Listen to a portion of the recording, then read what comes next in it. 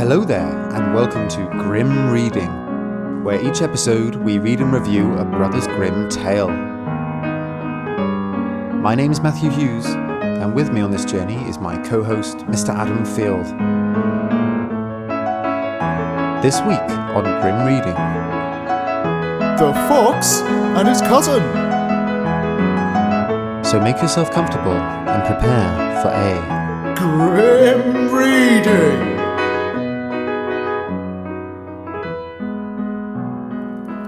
The wolf gave birth to a cub and invited the fox to be godfather. Oh, That's nice, isn't it? it's nice. Lovely.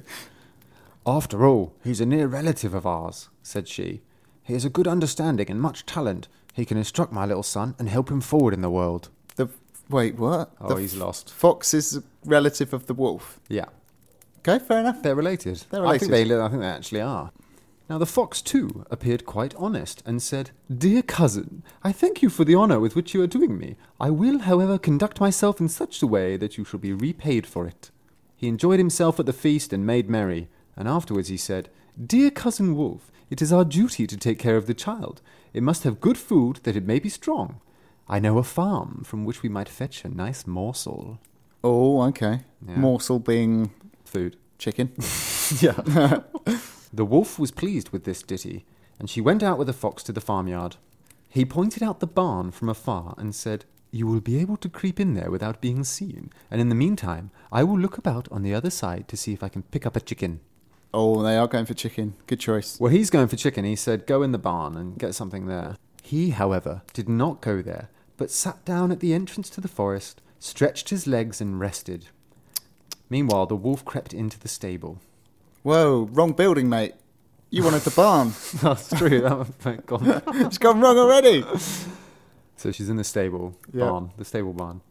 And a dog was lying there, and it made such a noise that the peasants came running out, caught Cousin Wolf, and poured a strong burning mixture, which had been prepared for washing, over her skin. What? A burning mixture? Burning mixture. They wash in a burning mixture. They do. They're tough, these peasants. Oh, but they're putting it on the wolf. Yeah. This is awful. At last she escaped and dragged herself outside.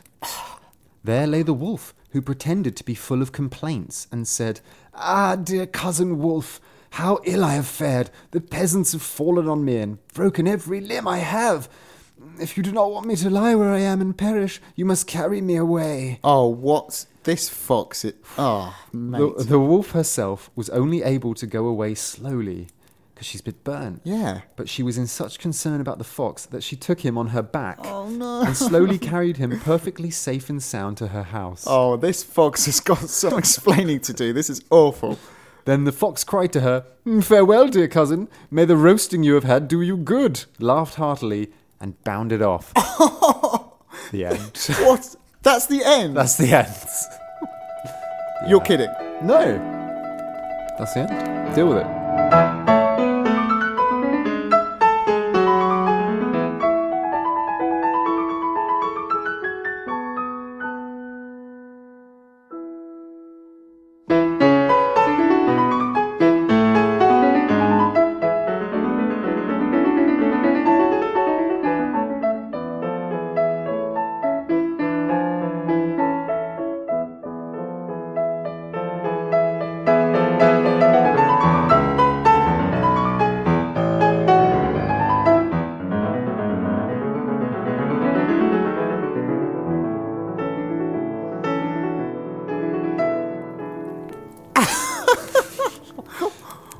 What? The wolf was badly hurt and burnt and carried the fox on her Carried back. the fox, which was fine. It's all the Yeah. fox's fault in the beginning. He's just got And his when hands behind his head. The fox has been carried home by, like, a burn victim. He or she then has the temerity to say, "Let that be a lesson to you." Yeah, laughing heartily. What a piece of work. I know. "Farewell, dear cousin. May the roasting you have had do you good," and bounded off. Right. Wow. I'm trying to think, out of all the stories we've read, has there been a more detestable character? That is horrendous. What a nasty fox. I think the father who chopped off his daughter's hands was pretty bad. That's pretty bad. Well, I What? just... Okay, before... How is that the end? Well, that might well be the end, because that is one story in what I'm calling the Fox Quadrilogy. What? Is that the first instalment? No. What? Oh no, we're watching it out of order. So, there are 4 stories. One is called The Wolf and the Man. The next is called The Wolf and the Fox. Then The Fox and His Cousin. So it's the third one. Yeah. And then finally, The Fox and the Cat. So what you need to do is think of this. Think as if, like, your friend's watching a box set and you've just, like, walked in while they're watching season 3. Yeah. So you've just sort of, like, jumped in. So I think I was debating whether to read all of them, but I think that they're long and good enough to sort of stretch out. Okay. And we can dip into them whenever you choose. Wow. So that was that was series 3 of 4. So it goes the Wolf and the Man. Yeah. At this point, the fox is not even a character. No. Then the second film, the fox gets introduced, and it's the Fox and the Wolf. Mm-hmm. Then I'm guessing the fox character was such a hit that they based the third film around them, and the fourth, and the wolf gets sidelined very quickly. Yeah. Wow. I'd recommend, if you accidentally catch the third film or the third series, after that, I'm enjoying this. Yeah. You'd probably go back to the beginning. You would, wouldn't you? I think the next one will have to be The Wolf. the Wolf and the Man. Wow. There you go. That's the Fox and his cousin. He's nasty, but I tell you, I quite like him. No, I like. Why do you like him? He's an abomination. I like the character. Okay. He's a slippery trickster. Mm-hmm. And in a way, I thought he's the opposite of the fairy tale hero. So the fairy tale hero is usually up against the odds. It's like a poor boy or girl up against the odds and uses sort of their brains to outwit their opponents and win. Yeah. This is like the inverse of that. So he's like the bad guy, but he uses his cunning and brains To come out on top. to to hurt the good guy, Yeah. if you will. Which he was a good guy. The wolf was like so caring. The wolf invited him to be godfather. Yeah. I mean, nasty business, really. Really And nasty. he didn't even get anything out of this except to lift home. But he didn't even need to go there in the first place. No. What is he playing at? Just toying with them. Oh, nasty. So, this story is not from Hanau, like most of them are. Uh-huh. This story is from German Bohemia. Oh, a little Bohemian story. I believe related in Wendish. But in my head, Wendish is like Belgian. Wendish. I don't know. But the Brothers Grimm say in their notes, I'm loving the Brothers Grimm notes. Oh, I at the love moment. it. They say, as a quote, "It is related with lively circumstantiality by Haltrick from Transylvania. He calls it the central point of all the stories of the Fox and the Wolf." So, okay. Haltrick has said, this is the quintessential Fox and Wolf story. With great circumstantiality. Yeah. Which is a fantastic word. It was great, his circumstantiality. Yeah. Quality circumstantiality, yeah. So as this is the first sort of look at the fox, and we'll be meeting him again in the rest of the quadrilogy. And we're doing it out of order. We're doing it out of order. I don't maybe want to go into too much detail now. However, I'll just give you a little tasty morsel that I found. Oh, which I quite hope it's liked. chicken. So, the fox as a cunning trickster fellow Yep. can be found as far back as Aesop's Fables, Yay! around 600 BC. Love them. So he already had those kind of associations back then. Yeah. And that carries on through to the Middle Ages in Europe, but it morphs into something more substantial. Namely, the fox is given a name, and it's someone we've met before, Reynard. Reynard! Do you remember Reynard? My old buddy from the well. Yes, so Yay! we met Reynard in the Extra Grim episode where we read, I think it's called The Fox and the Wolf in the Well, which is from the Wolf Drinks Water to Get Cheese category. Oh, I was going to say it's called that, but it's not, is it? That's the Arne Thompson Uther type. Exactly, yeah. Right. In the story, I can't remember the name of it, but yeah, it was under that type. Yeah. And Everybody loves Reynard.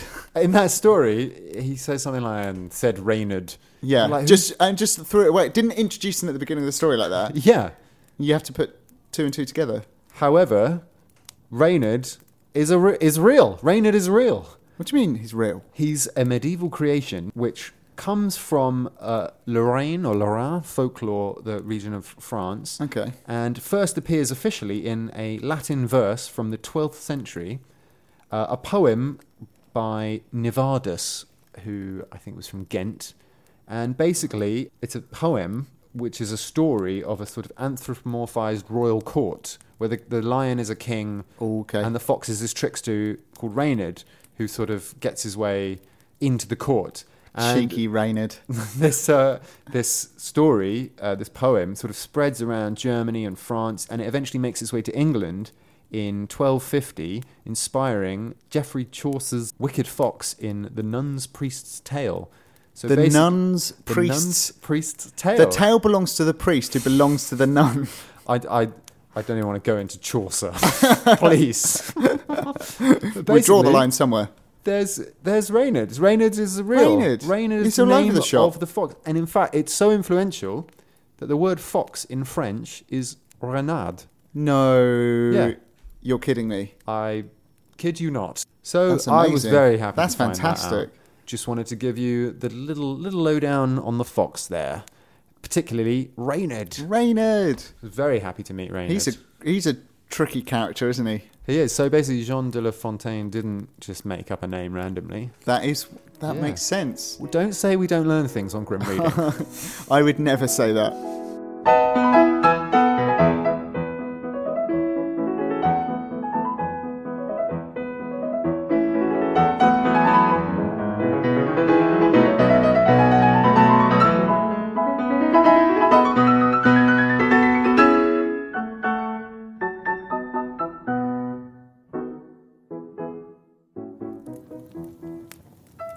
They are quite cool animals, aren't they? I like it when I see a fox in the street. Do Although you? recently they've been getting quite bold because at one point I had to cross the road to avoid a fox because he wouldn't move. There's normally normally they run away when they see you. He's like, I'm not. A standoff. I'm not going. I ain't moving, mate. It's like, listen, things are changing around here. But I do like them. They're quite interesting. Well, I know someone that feeds the fox peanut butter sandwiches. Really? Yeah. That's amazing. That's amazing. Is that good for them? I don't know. They would obviously like it. Love it. I mean, if it's crunchy and not smooth, they'll just leave it. Like, I'm not having that, mate. That's fair enough. Yeah. What rating do you think you could give this? I know it's a difficult one because it's sort of... I genuinely thought you were joking when you said that was the end. It's a kind of little fable in a way. In a way, this is like an extended fable because there's not really a message there or a moral or something. There's It's no just- message. It's like Fox does bad thing. The end. Mm-hmm. I'm completely at a loss. Yeah. Because how do you even compare something like that to The Story of the Youth or Knapsack or Six Men or something like that? Like it. I suppose it's more in the vein... It has a sort of fabalic quality. Fable. Fable. Fabalic. Fable. I hear lots of things are fabalic. Blowing skyscrapers. Fabalic. So it's probably more in the vein of The Mouse, Bird and the Sausage or The Wolf and the Seven Kids. However, I tell you okay. what we could do, Yeah. because I feel you're worried because you don't know this character enough, you don't know this story enough. So we could give each one a score, and then we can average it out when we've heard all four. So the four get one score, Okay, if that's that fair. makes you feel more comfortable. Okay, that's true. Actually, this is part 3 of a 4-part thrilling saga. So it's not fair to judge it in isolation, is it? So Yeah. 5. 5, okay. I'm going to give it a... Just because, for me, it's awful when he's sitting on her back and she's crawling, Dragging burnt. herself, And in my burn head- victim. In my head, he's got his hands behind his head and he's Yeah, just like... he's just loving it. "Hee."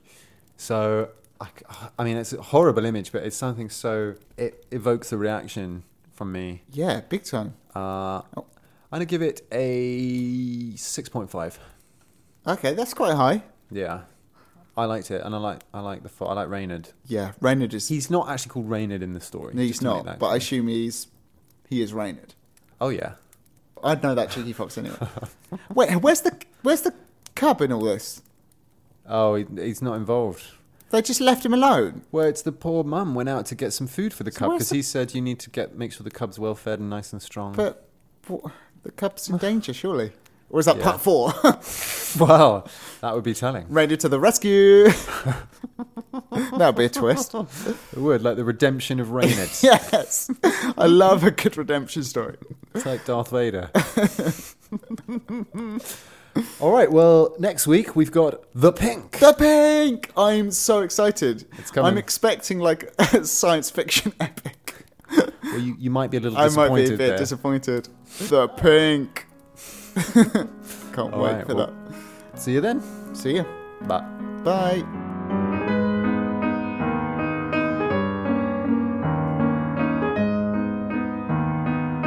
You can email us at grimreadingpodcast@gmail.com.